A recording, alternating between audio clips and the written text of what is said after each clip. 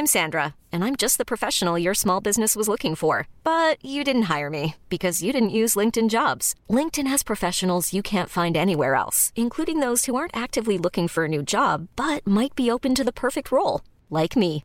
In a given month, over 70% of LinkedIn users don't visit other leading job sites. So if you're not looking on LinkedIn, you'll miss out on great candidates like Sandra. Start hiring professionals like a professional. Post your free job on linkedin.com/achieve today.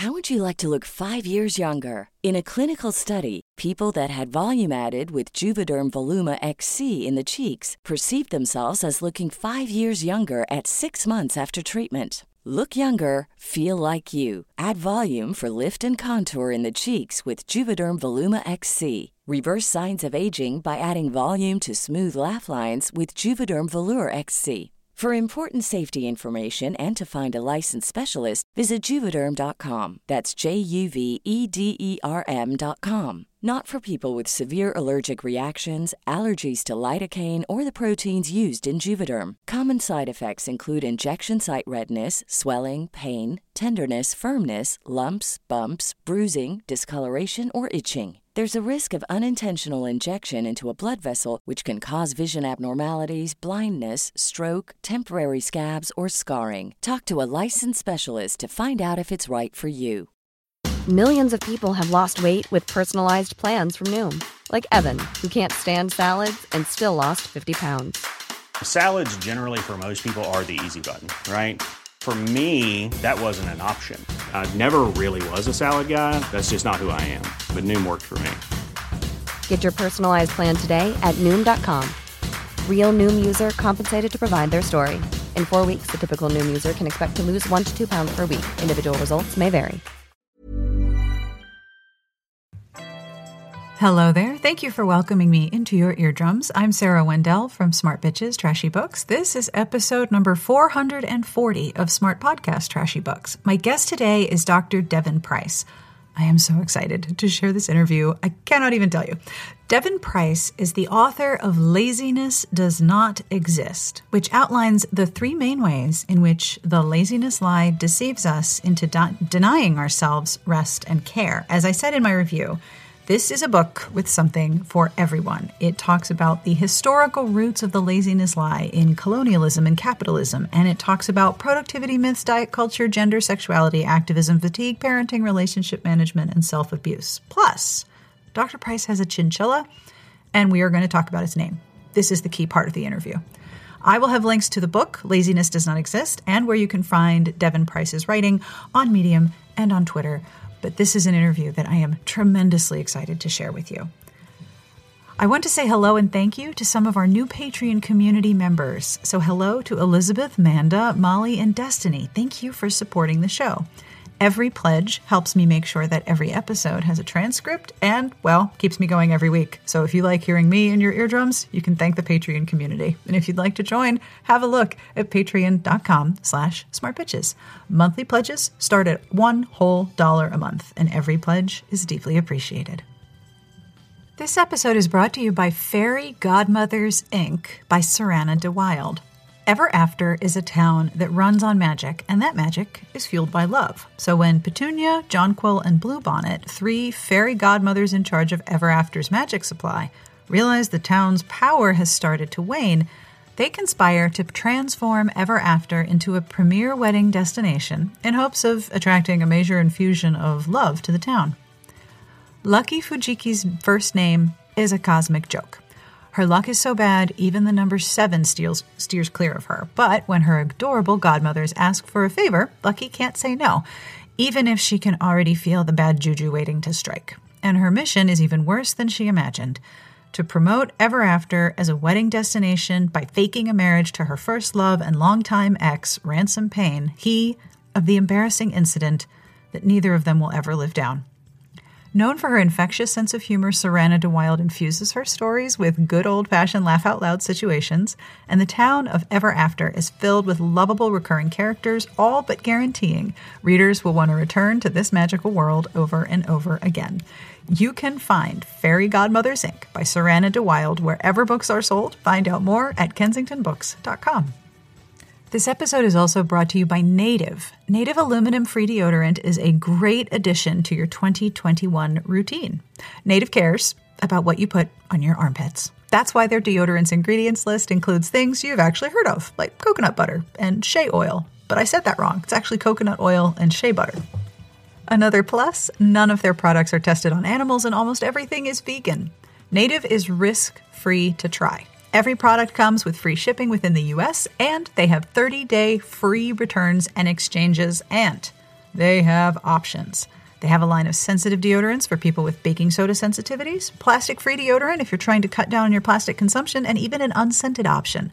And if you want to try something a little different, they have seasonal scents like blood orange and clove, candy cane, or buttercream and French vanilla. You can even subscribe to Native, so you'll never have to sweat about running out of deodorant again.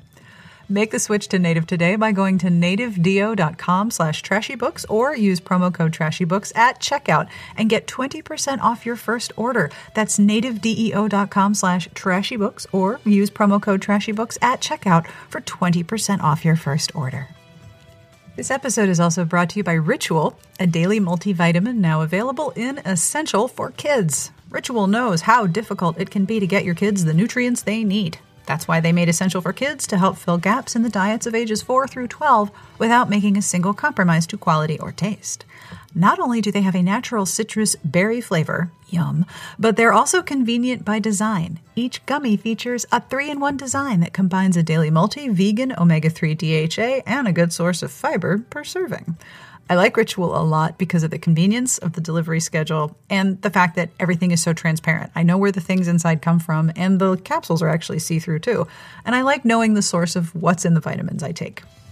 When it comes to what goes into our kids' bodies, they've got being picky down to a science. Well, some of mine do anyway.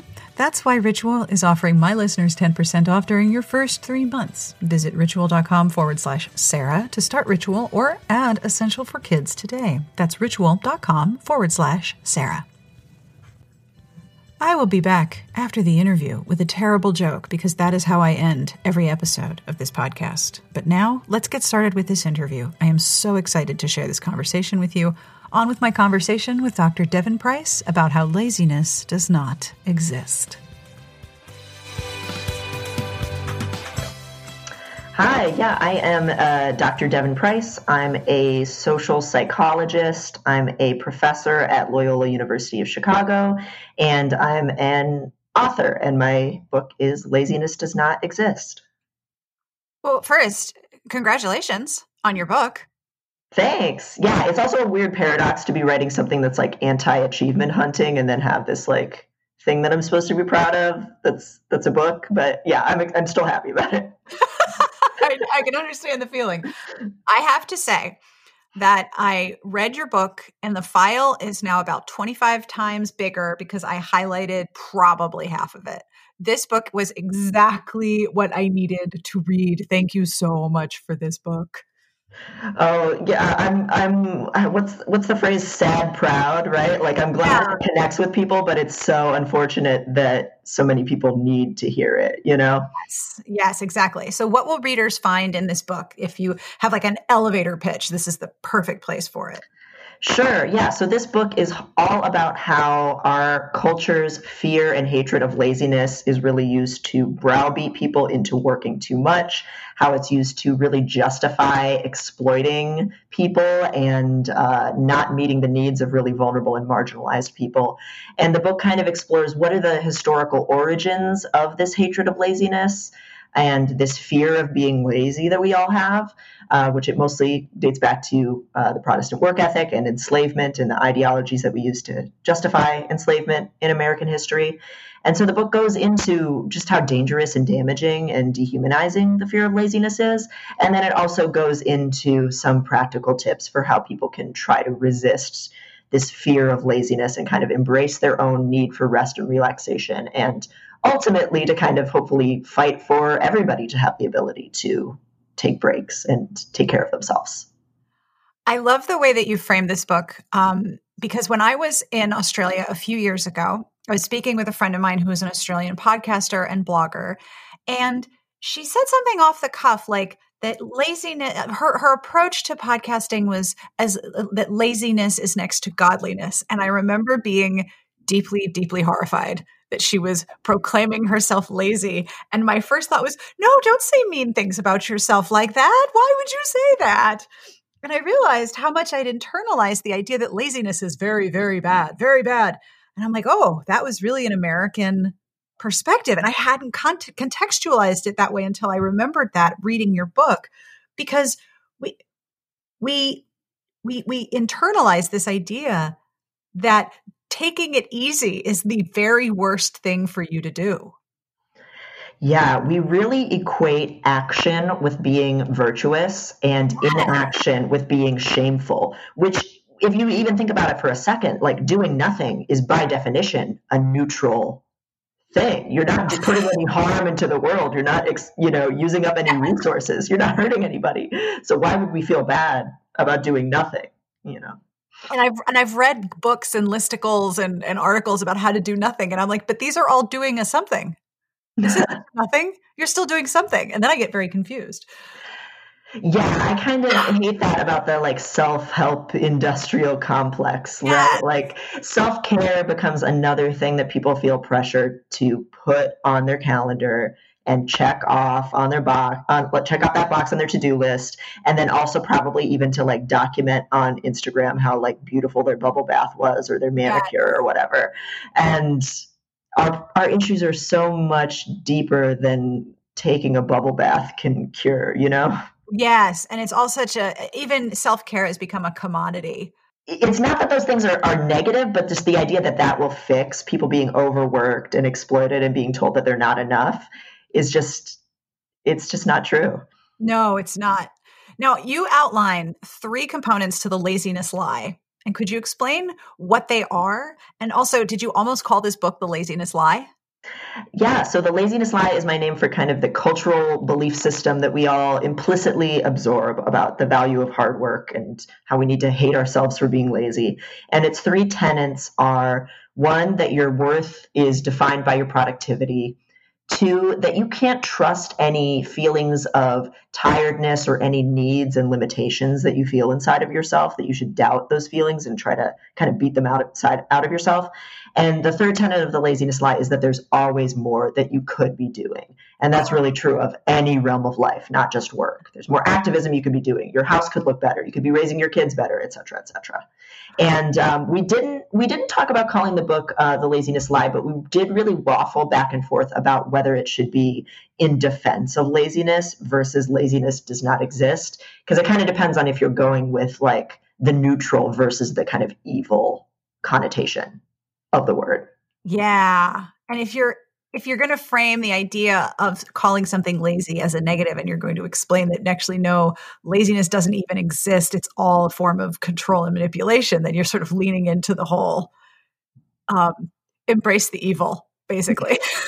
Right. Or there's this boogeyman that we have been taught to fear that makes us police how other people act. It makes us deny people social welfare benefits, and that if we actually look under the bed, there's nothing there. It's just a dog taking a nap, which we all need a nap. It's harmless. It's neutral. I was sharing some of the parts of the book with one of my colleagues. And when I got to number 3, that you're never doing enough, she messaged me. She goes, I feel very attacked right now and I need you to stop. I was like, yeah. That was the one that got me too. That was the one that got me right in the chest. Yeah, it's so reflexive for so many of us. Even if I do get all of the things that I said, I need to get this done today, which did I really need to get that thing done today? Probably not. But I've come up with some rule in my mind that's I need to do this thing. If I get it done faster than I expected, then I feel bad for not using that time that I have left, which what? There's no winning under the laziness lie. No matter what you're doing and accomplishing, it's always going to add more boxes in a variety of different realms of life. And yes. Yeah, you just have to break out of it. So one of the things that struck me about the book while I was reading it is that it is coming out at such an incredible time during what I've been calling the quarantine times, because we have this idea that this pressure really to be doing more. Now is the perfect time to start your side hustle. I'm like, no, we're experiencing global extinction. Now is not the time to create more work for yourself. And our bodies are sending very specific signals to slow down and rest. And we're constantly told, no, don't do that. Don't do that. Start another side hustle. Like, what the actual crap? Yeah. And, I understand why people, especially when they're in a state of shock, people want to feel helpful. They want to feel like they're in control. So it made sense that when the pandemic first started, a lot of people were just scrambling to bake all this bread and start working on their novel or like learn Spanish or whatever it was. But that's something that you do when you're in a state of shock. That is not a sustainable amount of running on fumes. You're running on fumes. You can't do that forever. And you are going to, unfortunately, have to pay for all of that energy being spent. And it's so disturbing that has really become the narrative a lot of people have about their time in quarantine. And even though data shows that worker productivity has gone way up, because people don't have a commute and they're just kind of chained to their desks all day anyway, a lot of companies have started imposing screen tracking software, key logging software, because they don't trust people to get enough done, quote unquote, while they're working from home. So it's really troubling. And I hope that how extremely bad it's gotten at least kind of speaks the lie to people and makes people realize how unsustainable and ridiculous it really is. I have read so many threads on Reddit about that exact topic. When you're being monitored, how do you give yourself the normal breaks that if you were in an office, you would have? You would go to get some water. You'd take a tour to the supply closet. You'd go talk to that person who always has that good convo about that one thing.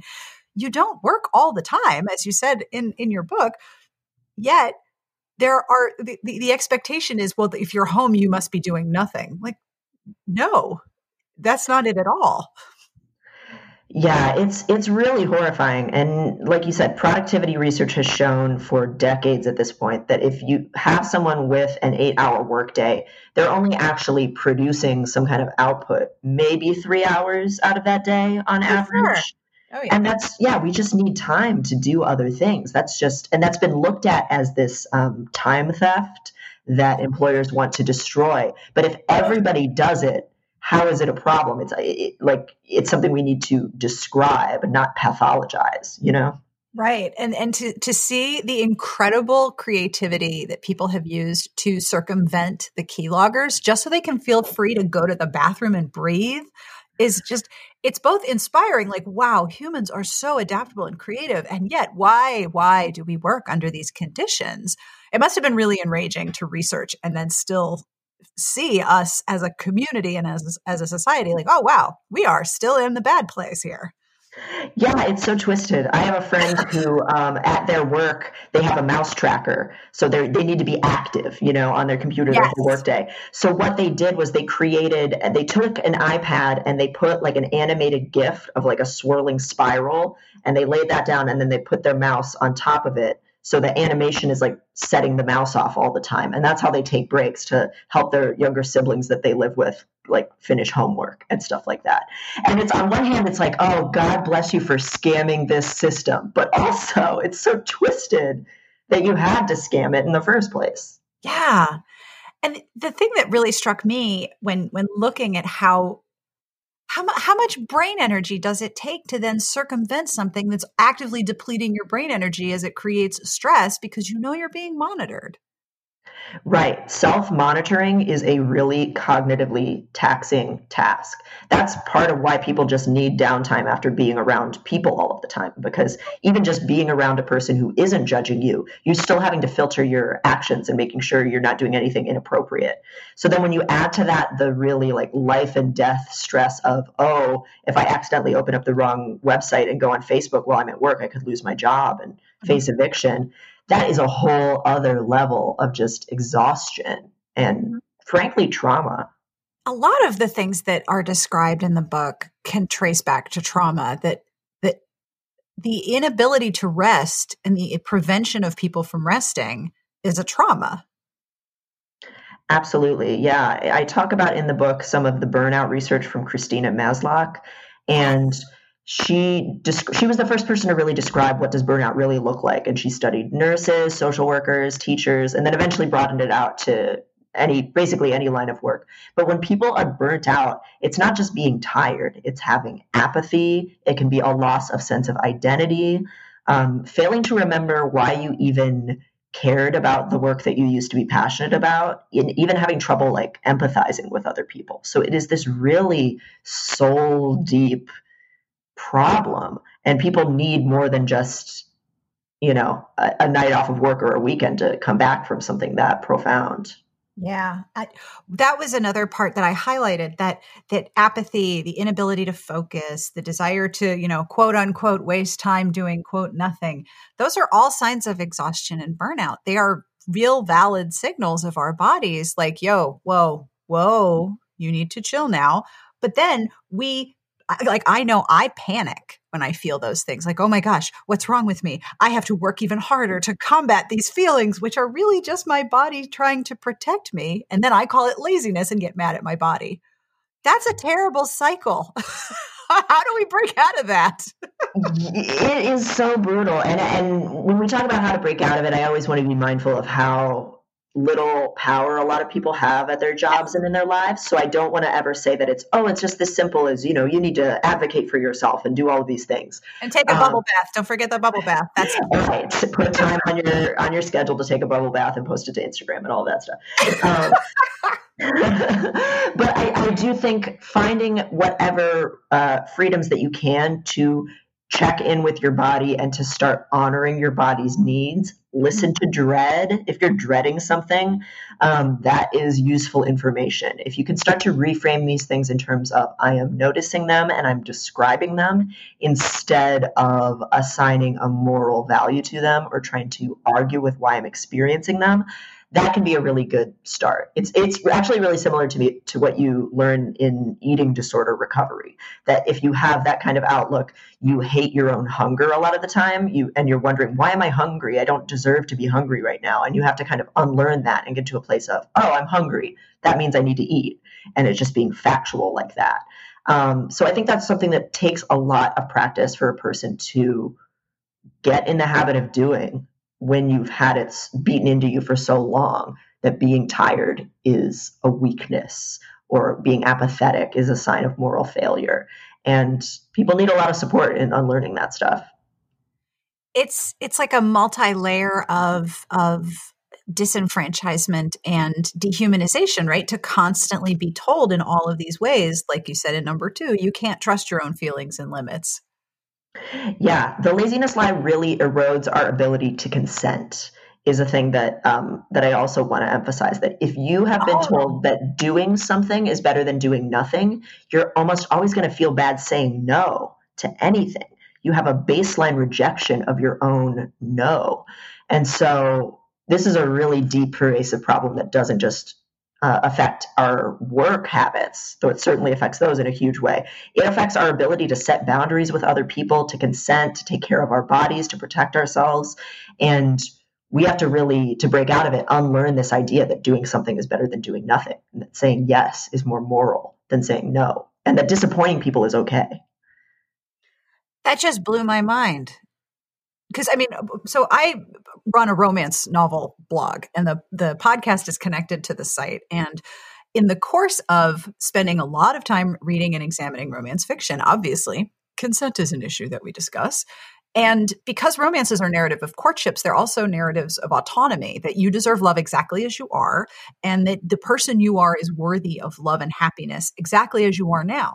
And some novels support that message and some novels do not support that message. So the idea that denying the signals of your body and denying the things that your body needs is eroding your own consent. That just blows my mind, because it's very true. How often do individuals feel pressured that they always have to accept something? If you're invited, you have to go. You can also say no. But I know so many people, I can make a list on both hands and both feet of people who feel like they can't say no.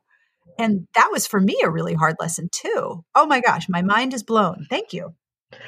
Yeah, it's a deep one. And it's something that's really hard for me to unlearn too. Just even something as simple as somebody emailing me and asking for help. Of course I want to say yes. And I feel bad anytime I say no or advocate for myself in a way that could let somebody down, So it's so deeply ingrained, and it touches on so many elements of our lives. Yes. Including when we're not at work. Yeah. Yes. Yes. And one of the things that I've really liked, and I feel horrible about this, but I liked about the quarantines that the answer was default no. Mm.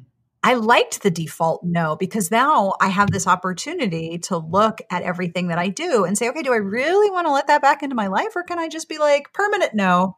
That's a permanent nope. I don't have the energy to do this. This is going to cost me. And I wonder, do you think that's going to be true for more people, that they'll look at life after a period of, well, in some places, a lot of no, and keep the no?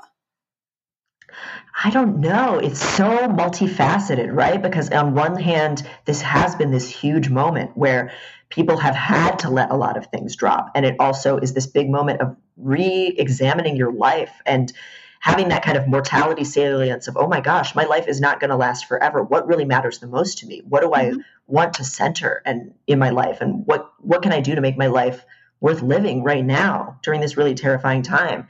So in that way, I think it has woken up a lot of people and given some people the permission to say, okay, I'm not doing things the way that I used to. I'm not spending time over the holidays with this relative who is abusive to me, or I'm not, volunteering at this organization that always, pressured me to do things that I wasn't comfortable doing, or whatever it is. But at the same time, this has been a time where workplaces have demanded so much of people. People are suffering so much that if we're doing okay, relatively speaking, we feel this pull to make sure we can help as many people as possible, that kind of survivor's guilt that I certainly have, at least as someone who still has a job now. So it's just a really ambivalent time where we both realize that things are unsustainable. And we also, I think, all feel so vulnerable that it's still really hard to say no and to leave things behind, because everything's so easy to lose right now, or it feels very precarious. Yes. And it's a feeling of vulnerability that I think is a big threat to an individual who's internalized this idea that you always have to be doing something, you can't do nothing. Yeah, absolutely. And and it makes sense right now too, especially that just like sitting still and letting the dread seep in. Like, of course you do want to okay, no, I'm going to go make that fluffy coffee. Please, God. Let me escape. Yeah. Like the existential dread has moved in. Should be paying rent. It has not. It's quite a problem. One aspect of the book that really struck me was the way in which you examined how systemic marginalization of vulnerable groups is so innately tied to using laziness to justify the discrimination. As you wrote, that insecurity makes us easier to exploit. Holy smoke, is that true? I mean, how much of the narrative of any form of social support is tied the negative support, or what's the word I'm looking for? It's the end of my day and my brain just stopped working with words. The denigration of any kind of social support is often tied to enabling laziness. Was this like looking at white supremacy? Like once you see it in one spot, you see this constant denigration of laziness just everywhere? Yeah, absolutely. And it is white supremacy ultimately that also drives hatred of laziness. Yes. Enslaved Americans had a very particular kind of Protestant work ethic Christianity pushed on them that was very, you're not free in this life, but work will kind of set you free, so to speak, and that work is virtuous and there's something wrong with you if you aren't willing to accept your place and work hard. And then after abolition, one way that working class whites were kind of kept from organizing with newly free Black people was basically white people were told that Black people were lazy and were exploiting the system, and that they couldn't trust them, and that they couldn't kind of combine forces to fight for better, workers' rights. And then moving into the 20th century, you have the kind of Reagan era demonization of quote unquote welfare queens, the idea that providing social welfare to the American public was wrong because there were these, usually in the stereotype, Black people who were taking advantage of the system and didn't really deserve that help. And that is still with us. It's really ingrained in our stereotypes of what laziness looks like. It's a very racist idea. It's a very fat-phobic idea. It affects how we portion out disability benefits, all of these things. So yeah, it really is this beast that has its tendrils wrapped around almost everything. There's never been a faster or easier way to start your weight loss journey than with PlushCare. PlushCare accepts most insurance plans and gives you online access to board-certified physicians who can prescribe FDA-approved weight loss medications like Wegovy and Zepbound for those who qualify. Take charge of your health and speak with a board-certified physician about a weight loss plan that's right for you. Get started today at plushcare.com/weight loss. That's plushcare.com/weight loss. plushcare.com/weight loss. Want to get a chiseled look in the jawline? Sculpt and shape your jawline with added volume from Juvederm Volux XC. Juvederm Volux XC is an injectable gel specifically designed to be robust enough to improve moderate to severe loss of jawline definition. And it is the first and only hyaluronic acid filler approved for the jawline. Add volume to your jawline for a chiseled look with Juvederm Volux XC. For important safety information and to find a licensed specialist, visit juvederm.com. That's JUVEDERM.com. Not for people with severe allergic reactions, allergies to lidocaine, or the proteins used in Juvederm. Common side effects include injection site redness, swelling, pain, tenderness, firmness, lumps, bumps, bruising, discoloration, or itching. There's a risk of unintentional injection into a blood vessel, which can cause vision abnormalities, blindness, stroke, temporary scabs, or scarring. Talk to a licensed specialist to find out if it's right for you. Visit Juvederm.com. That's JUVEDERM.com. That must seem very daunting as you try to write it and translate it. Were there points when you were writing this where you're just like, I cannot fully describe how bad this is and how everywhere it is? Yeah, it was kind of hard, especially later in the book, to decide, okay, which aspects of it are the most important for me to tackle. Right. Because there is every area of life you can feel pressured to do more and to be perfect and things like that. So I tried to really focus on, work, education, body liberation, like all of the big things that touch on a lot of people's lives. But I could just go on and on and on about it, really. Yeah, I was also really happy, though, to have the opportunity to kind of slip in those social critiques, because there have been a lot of books about how important it is to do nothing, setting work-life boundaries, all of these good things, self-care. And so I was glad that I could kind of, while I'm giving people those messages that are important and very good, I could also kind of get people to think about, okay, so if you're not lazy, who else isn't lazy? Yes. So I hope that is something that people walk away from, or that it opens people's minds that when they want to denigrate someone else for not trying hard enough, whether it's a student they're teaching or a person asking for money on the corner, can they think about, how was this person failed? Is this person a failure, or were they failed? And what can I do, if anything? Sometimes you can't, but can I do something to be compassionate towards them? Yes. And that's something I wanted to ask you about. Before I moved to Maryland, I lived in New Jersey. So Cory Booker was my senator. And I remember him very clearly saying, never let your inability to do everything get in the way of your ability to do something. You can do a thing. You can help. And I appreciated so much the chapter that you wrote on activism fatigue, and not feeling as if, because you can big gulp all of the information about what's wrong right now, it doesn't mean that you should, and that you can do things to combat that. So I get it. And I really appreciated that chapter specifically. Yeah, I think this year has been a great example of this problem, that big issues happen, mass evictions, police murders of Black people, income inequality, climate change, all of these things, wildfires. And you get inundated with really upsetting imagery and lots of calls to action on social media. And it can be so overwhelming that you just check out, or you go into a little bit of a activist frenzy, which I certainly did in, April and May of this year and June, where you're overcommitting and it's not sustainable. It's very, well-intentioned. But if I'm signing up for a bunch of different causes and organizations, and then later on I'm not going to answer any of their emails or go to any of their meetings, what good am I doing for anybody by kind of setting myself up in that way? So finding a way to kind of localize the impact that you're having.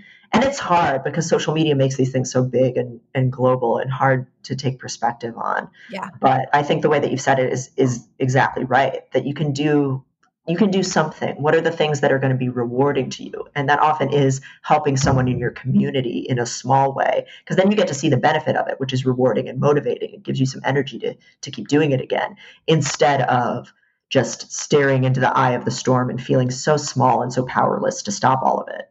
Yeah. Another major component of the laziness lies effects is like you mentioned with consent, is conditioning people not to set effective boundaries for yourself, for your others. I mean, setting boundaries is a lot of work. I mean, it's a lot of work to change the narrative and the pattern that you set with someone. And you also talked about how your research created changes in your own boundaries and your own habits. What were some of the changes that your research created for you? For me, I had to really learn, even as I was writing this book, and maybe quote unquote should have known better, how, how much it was hurting other people when I was trying to like have no boundaries and help all of them. That my kind of reflexive overcommitment to a variety of different things was kind of dishonest. It was not treating myself properly, and it was also setting people in my life up for being disappointed in ways when they didn't necessarily have to be. That it's better for me to tell someone I'm not available to do that than to say that I am and then to have to ghost them because I'm exhausted because I've taken on too much.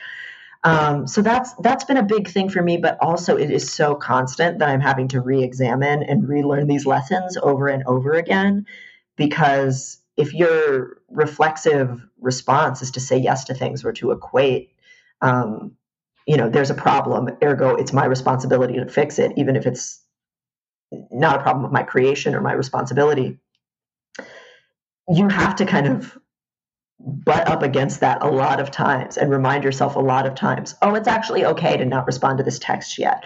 Oh, it's okay to say I can't do this, or ask someone, can you tell me what you need from me, to kind of make somebody articulate what it is they're expecting out of you, because sometimes it is unreasonable or it's left unsaid. So yeah, it's a lifelong journey, I think. And I always, when I think I finally figure it out, I find another weird rule that I've imposed on myself about what I think I need to be doing every day. And then I have to it's like whack-a-mole. Oh, and it's everywhere. Like you said, it's just pernicious. It's like kudzu. It's just everywhere. Yeah, it's just my whole approach to myself is still very well, I need to do this, this, and this, or else I'm failing and then I'm a disappointment. It's like, what are you talking about? Right?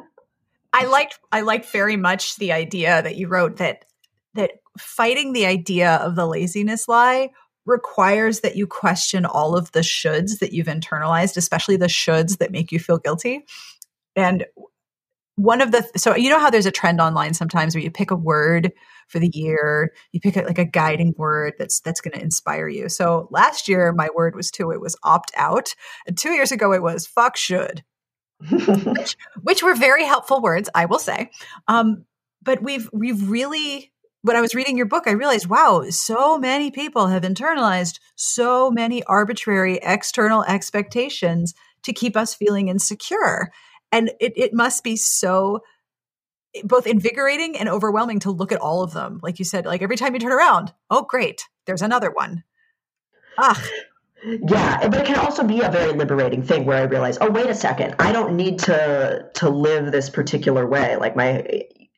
You find new things to let go of, which is also very freeing, even though it is kind of a struggle. So, I don't actually have to sign up for this committee at work. Nobody's actually going to do anything if I say no to this thing. It's just become a social norm that you say yes to every meeting you're asked to go to. And I'll actually free up other people if I start saying, oh, I don't have time for that, or I'm not interested in that. Yeah. Or just, oh, I don't need to have a home that looks a particular way. I don't need to dress a particular way. I don't need to have whatever kind of standards of adulting, because I think adulting is a very kind of tricky concept where people think they need to achieve certain things, buy certain things, have a certain kind of nuclear family lifestyle or whatever. And so many of those things are just kind of conformity pressures. And if you realize, oh, wait, I don't actually want to do this, how much time is that going to free up in my life to do the things that actually feel authentic and enriching for me? Authenticity is a very big theme too in combating laziness. Absolutely. It's honoring your feelings, including when they're feelings that you might initially kind of feel guilty about, like apathy or annoyance, pursuing the things that you truly are passionate about, even if they're not impressive, quote unquote, on paper to other people. It's all about checking in with who you really are versus the person you've been told to be, which is a really hard fight, but it's so worth it. Yes, especially when the things that you realize about yourself are so far from the standard of what is adult or human or this class or this culture, when you find yourself in great conflict with the things that are expected of you, it's very painful. And it's a lot of work to undo that. Yeah, it can be a real grieving process. So I think a lot of my approach to all of this is very deeply informed by the fact that I'm non-binary. So I've had to resist a lot of gender norms and gender expectations that have been put on me my whole life, though I think everybody has that experience. It's certainly not only a trans experience, but kind of questioning, okay, do I really want to look this way? Do I really want to carry myself this way? Or have I just been told that this is what being a professional adult means for the gender that I was forced into as a child.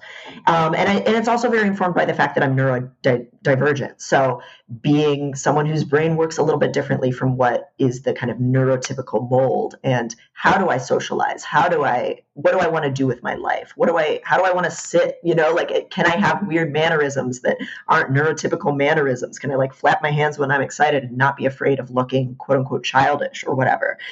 There's so many benign things that we judge in our society as childish, lazy, inappropriate, unprofessional, and giving yourself permission to not care about that.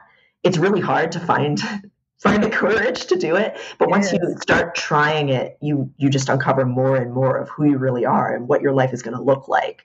And yeah, it's like stepping into this like warm light that you kind of slowly move closer and closer towards over the course of your life, if you're lucky enough to get to do it. Yeah. When you start to recognize the things that make you you and the things that give you joy and the things that give you passion and make you happy, you start to sort of hone your focus on what are the things you actually want to be doing. And you can focus, as you said, on doing what matters and doing it well, which is a really powerful message, especially at the new year where everyone's like, what new thing am I going to transform into this year? What will I overhaul about my life? Well, becoming your actual self is, kind of intimidating, but also pretty great. Yeah. The only kind of New Year's resolution kind of thing that I am super on board with is like, what can I stop doing that is bringing a lot of stress into my life? Who do I need to stop talking to? What, can I stop ever trying to lose weight and kind of, worship that kind of, fat phobic mythology? Like, what kind of thing have I been told I need to be doing that I feel really bad about, that it takes up a lot of time in my day, that I can just say, oh, screw that, and free myself from. That's the only like new year, new you thing that I see circulating that isn't so toxic, like doing less, because that gives you time to do more of whatever you actually care about. Yes. Mine for this year is slow down and settle in. Slow down, pay attention to what actually speaks to you. Because sometimes it takes my body a minute to react to things. Like sometimes I don't immediately know what I think, and that's okay. Slow down and settle into where you are, and you'll figure things out. But divest yourself of crap that isn't doing you any good. Yeah. And slowing down is so great for giving yourself a chance to kind of question that knee jerk. Oh, I need to say yes. Oh, I need to do this. It's just really helps you reframe and push back against things. I mean, I even struggle with like, oh, I have to reply to this email because somebody emailed me. No, I don't. I get a lot of email. And somebody once said to me, the purpose of an email is to convince you that a reply is needed. And I was like, whoa. Oh, that's a good framing. Like, have I really been convinced that this needs to be? Yeah, I'm getting into a place now where I try to reply to every Instagram DM that I get. And why am I telling myself that I need to do that? Like, I already know that when people message me, a lot of times they say, I don't know if you'll have time to get to this. Something you posted made me think about this. Like, I don't need to do that. And it takes up so much time that I could have spent, maybe writing or, playing a video game or something else. I don't know. So I have to question that all the time. I only recently gave up on having inbox zero. I did it for years. And at some point I realized this is just busy work. Why am I doing this? Yep. And if there is something that I need to deal with, I can set a time. This is the email time, as opposed to doing what I call weeding, where I'm constantly like, oh, I don't need to do that. I'm using energy when I'm weeding my inbox. That's energy that I need to apply to the things that I want to do and that I want to do well. Yeah, spending time setting priorities and kind of being the project manager of your life is so Yes. exhausting. And one thing that I wish I had put in the book, but I ended up writing an essay about it after the book, is defensive scheduling, which is something that is just blocking out time on your calendar for the things that are necessary, but that we usually don't get credit for at our jobs. So actually putting time out, and this is only if you really work a kind of job where there is like a work Outlook calendar or where it makes sense. But if grading papers is a part of my job, why don't I schedule a 2-hour meeting with myself twice a week where I'm grading, and then people can't intrude on my workday to schedule some other meeting with me, because that is my grading time. Which, a lot of people in education, your whole day gets filled up with meetings, office hours, all this stuff, and then you grade late into the middle of the night. And it's like, yeah. Screw that. I want to get credit for the work that I'm doing. I'm going to make it a part of my work day. And if my day is taken up with that stuff, then great. I don't have time for some meeting. I'm doing grading. I've noticed, so it's holiday break and I have 2 high schoolers, and our school year has been all virtual. And I have so much empathy for the teachers because I know that this is not a method of teaching. It's not a pedagogy that they were trained in. They're high school teachers and middle school teachers. They were expected to pivot to full virtual curriculum in a matter of months. And I mean, that's a skill set that takes more than a few months to learn, to say nothing of all of the variations in access, technology, and capability that people have in their homes. So I've been getting alerts that, papers are being graded on like the 25th of December. And I was like, wait, what? You're grading? Yeah, of course you are. I've been an adjunct. Yeah, that is when the grading happens. So you really do have to sort of defend your time and set like public announcements. I'm doing the work now. Do not schedule the thing with me, because there's always another task force, right? Yeah. And it's so sickening. Like, you want to kind of just like leap into the grading portal and like shut it down and be like, it's your day off. You're not allowed to do it. Please do something nice for yourself. But also, I have totally been there. And sometimes you do have to steal it from weekends and holidays.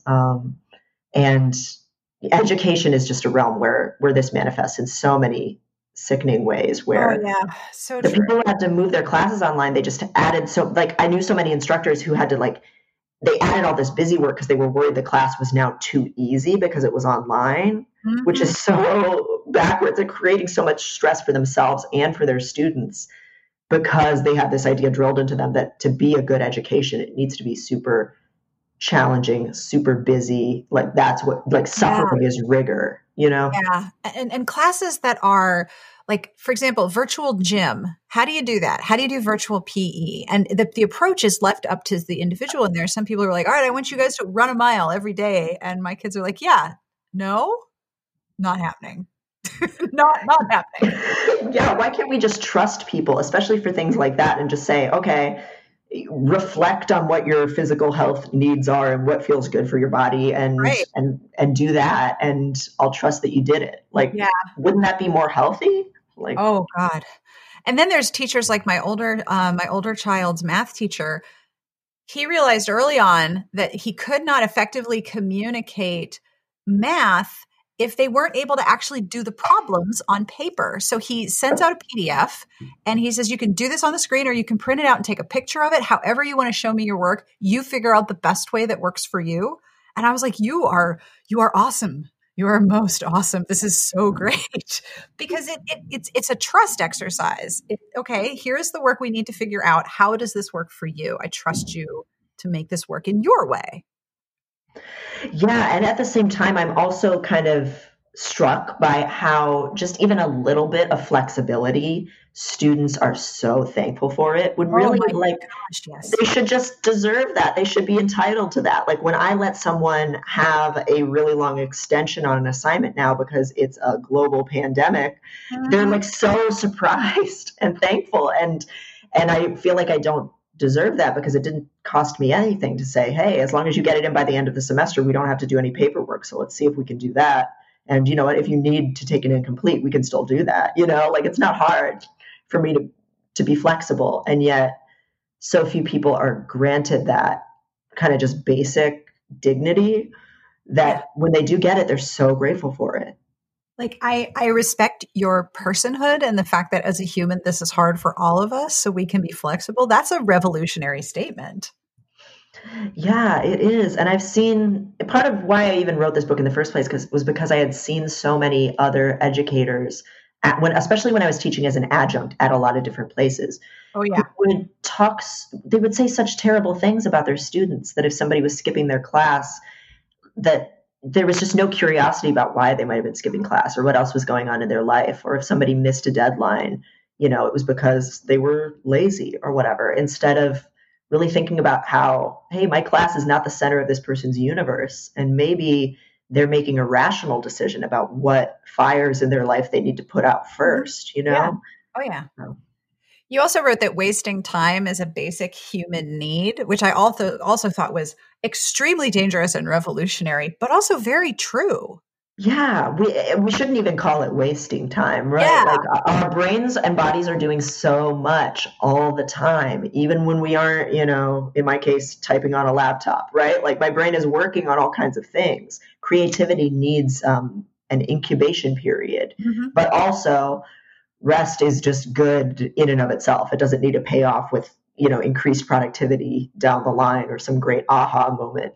It's something we need, and it's idle time, play, exploration, awe, and just connecting with other people that really make up the texture of life. Like that's actual life, not work or the routines we get stuck in. So what for you has been some of the more pernicious and challenging parts of combating the inculcation of the laziness lie, and what parts have been really joyful for you? I think the biggest struggle is always the tension between individual steps a person can take versus the huge structural problems that make taking individual steps so impossible. Yes, right? So true. So and I've already mentioned this in this conversation, I don't want to give people just individual advice when I know that sometimes you don't have the freedom to advocate for yourself at work as an individual. And what you actually need to do is organize and get a union or find some way to kind of push for being treated more humanely. Or if you are stuck in a really dire economic circumstance, it's really hard for a person to say, oh, I'm going to stop driving for Uber in addition to working at the grocery store because I need to do both those things to survive.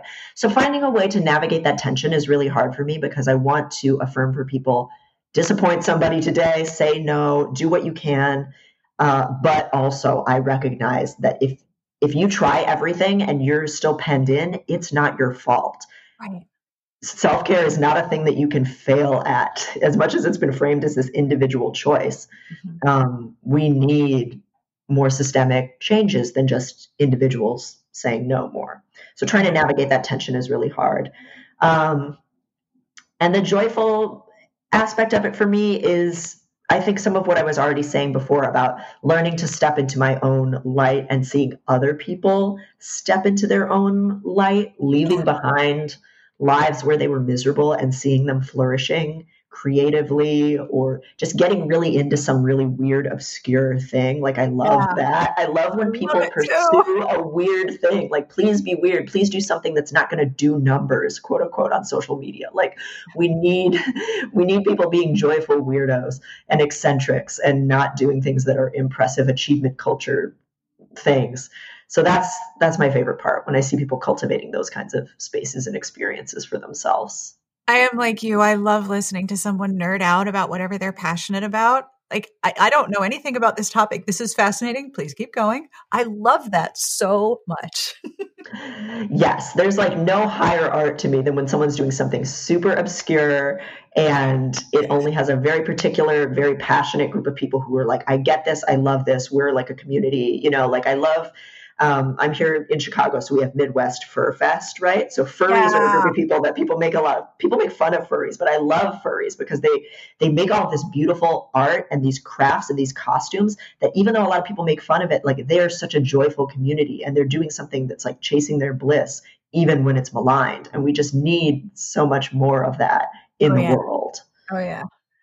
Now, I didn't send you this question, but I forgot to ask you, and I hope that you will share this with me. You wrote about your chinchilla dump truck. Yeah. Which is A most outstanding name for a pet. How did Dump Truck get its name? I wish I had a good story for it, but my partner and I, we both knew we wanted to get a chinchilla because it's one of the only hypoallergenic pets you can have. And I had already had one as a kid. And so I was trying to think what's a good, cute name for these guys. And every name that I put in the notepad app of my phone, I think U is the funniest vowel because it was all like Fluffernutter, Muffin Mix, Dump Truck. It was all stuff like that. And so I presented these options to my partner, and he liked Dump Truck the best because a chinchilla is kind of shaped like a dump truck also. Yes. So it seemed very fitting. So that's how he got his name. That was one of my favorite sections of the book too, that Dump Truck is just going to do what Dump Truck does. It's going to sleep when it wants. It's going to eat when it wants. Its whole job is to exist. Yeah, I think looking at a pet or nature is a really good way to kind of reaffirm for yourself your life has value and all lives have value innately, no matter what they're doing. It doesn't matter what he's doing. Like if he's like a little curled up lump in the corner, I love him. He's perfect. He's beautiful. And it's true, when he's like tearing up the floorboards of my apartment too. Like, it's just across the board. And if we can feel that way about people we love and animals we love, maybe, just maybe, it's also true about ourselves. Yes. I remember having some very strange revelation walking my dogs one day, like, oh, wow, birds don't have a to-do list. That's nuts. I know. Yeah. Do you ever get envious of an animal that on paper it has a very more dangerous existence than your own in the wild, but you're like, you know what? They seem so unneurotic. They're just vibing. Yeah. God, I wish I could just be a worm on the sidewalk. Oh, seriously. Wow, you have absolutely no to-do list. Nice. That's pretty cool. And talk about authenticity, right? Most animals, when they're tired, they sleep. When they're hungry, they eat. They do what they want. Yep. And they don't question whether they deserve a nap because it's actually a totally illogical, it's a non sequitur to ask if you deserve a nap.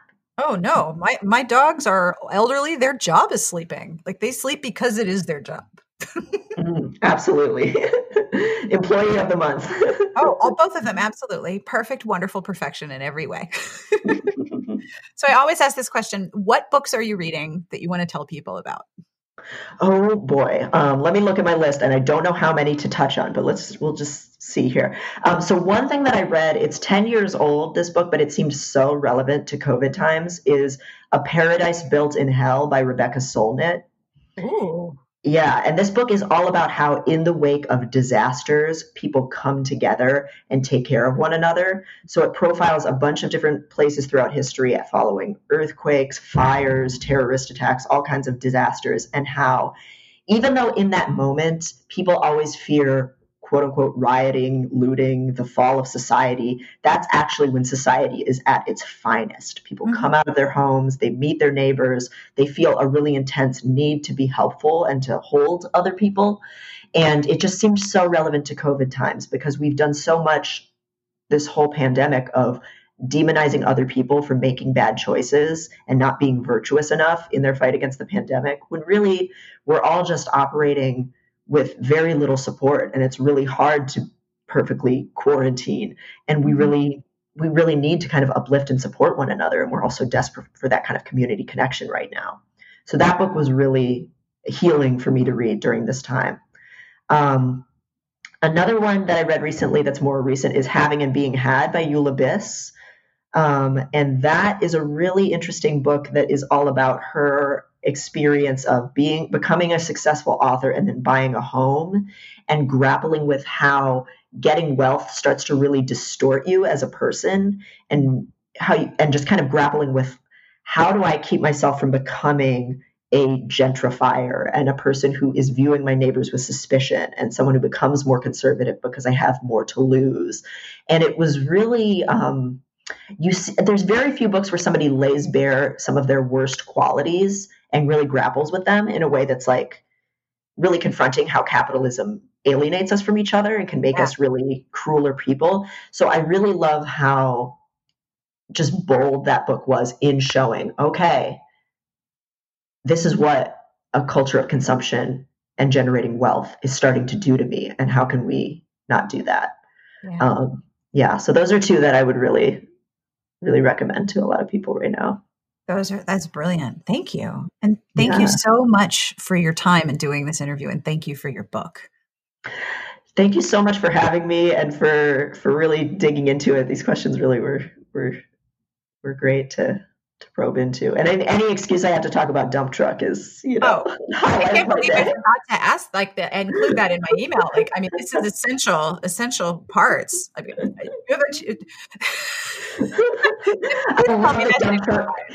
love that he's in the index of the book. That's the funniest thing to me, that I can open up the book and be like, oh yeah, there's the dump truck page. But it's an important illustration of laziness. Yes, we don't call our pets lazy unless it's with affection. Right. Yeah. When we use it, it's like the way that the word like lazy Sunday is used. It's celebratory. It's beautiful.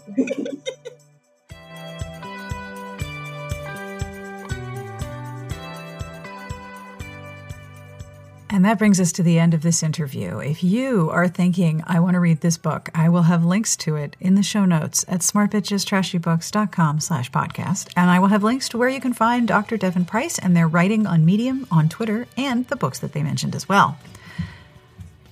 I was not exaggerating when I said I probably highlighted at least half my copy. This is one of those books that I've read and still think about and love thinking about in terms of how it reframes and deconstructs all of the things that I habitually do to beat myself up. I cannot recommend this book more. And speaking of things I recommend, this podcast episode is brought to you in part by Headspace. If you are one of the 34% of Americans who made a resolution to be less stressed, or if you are not American but you would like to be less stressed, Headspace is here to help. Headspace is your daily dose of mindfulness in the form of guided meditations in an easy-to-use app. Headspace is one of the only meditation apps advancing the field of mindfulness and meditation through clinically validated research. So, whatever the situation, Headspace really can help you feel better. Overwhelmed? Headspace has a 3-minute SOS meditation for you. Need some help falling asleep? Headspace has wind-down sessions their members swear by. Amanda loves those. And for parents, Headspace even has morning meditations that you can do with your kids. Headspace's approach to mindfulness can reduce stress, improve sleep, boost focus, and increase your overall sense of well-being. I've been using Headspace for over 50 consecutive days, and I really like it. I've also noticed a difference in how I feel mentally and emotionally. I just completed the course on acceptance, which was incredibly helpful in giving me the tools to recognize when I'm resisting something and why. Headspace is backed by 25 published studies on its benefits, 600,000 5-star reviews, and over 60 million downloads. Headspace makes it easy for you to build a life-changing meditation practice with mindfulness that works for you on your schedule, anytime, anywhere. You deserve to feel happier. And Headspace is meditation made simple. Go to headspace.com/Sarah. That's headspace.com/Sarah for a free 1-month trial with access to Headspace's full library of meditations for every situation. This is the best deal offered right now. So head to headspace.com/Sarah today. As always, I end with a bad joke. Really bad. So bad. In fact, I had 3 bad jokes and I had to pick one, which was really difficult because they were all really bad. But that means that I can save them for future episodes. Or you could send me one at sbjpodcast@gmail.com. But here is this week's bad joke for you to share with all of the people in your life so that they can groan at you the way you are about to groan at me. What do you call James Bond in the bathtub? What do you call James Bond in the bathtub? 007. I had to do that one because we started joking about bubble baths. 007. And listen, if you like bubble baths, more power to you. I get cold, always. It's so annoying. On behalf of everyone here, we wish you the very best of reading. Have a great weekend, and we will see you back here next week. Smart Podcast Trashy Books is part of the Frolic Podcast Network. You can find more outstanding podcasts to subscribe to at frolic.media/podcasts.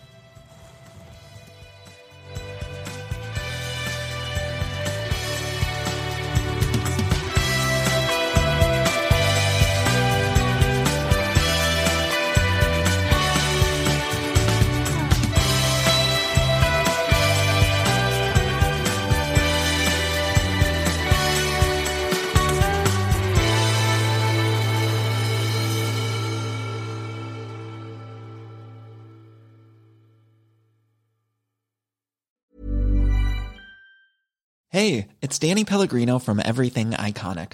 Ready to upgrade your style game without blowing your budget? Check out Quince. They've got all the good stuff, shirts and polos, activewear, and fine leather goods, all at 50 to 80% less than other high-end brands.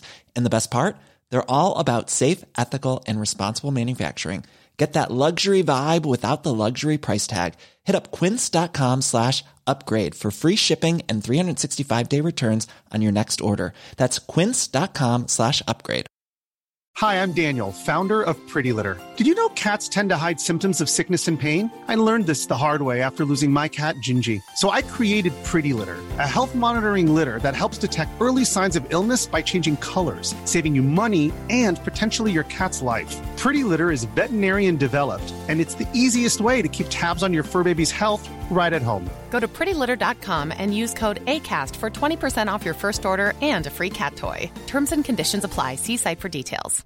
If you're looking for plump lips that last, you need to know about Juvederm lip fillers. With Juvederm Volbella XC and Juvederm Ultra XC, your lip look, whether it's subtle or bold, can last up to 1 full year with optimal treatment and no additional maintenance. Find a licensed specialist and see if it's right for you at Juvederm.com today. That's JUVEDERM.com. Add fullness to lips in adults over 21 with Juvederm Volbella XC or Juvederm Ultra XC. Do not use if you have severe allergies or a history of severe allergic reactions, or if you're allergic to lidocaine or the proteins used in Juvederm. Tell your doctor if you have a history of scarring or taking medicines that decrease the body's immune response or that can prolong bleeding. Common side effects include injection site redness, swelling, pain, tenderness, firmness, lumps, bumps, bruising, discoloration, or itching. As with all fillers, there's a rare risk of unintentional injection into a blood vessel, which can cause vision abnormalities, blindness, stroke, temporary scabs, or scarring. For full, important safety information, visit Juvederm.com.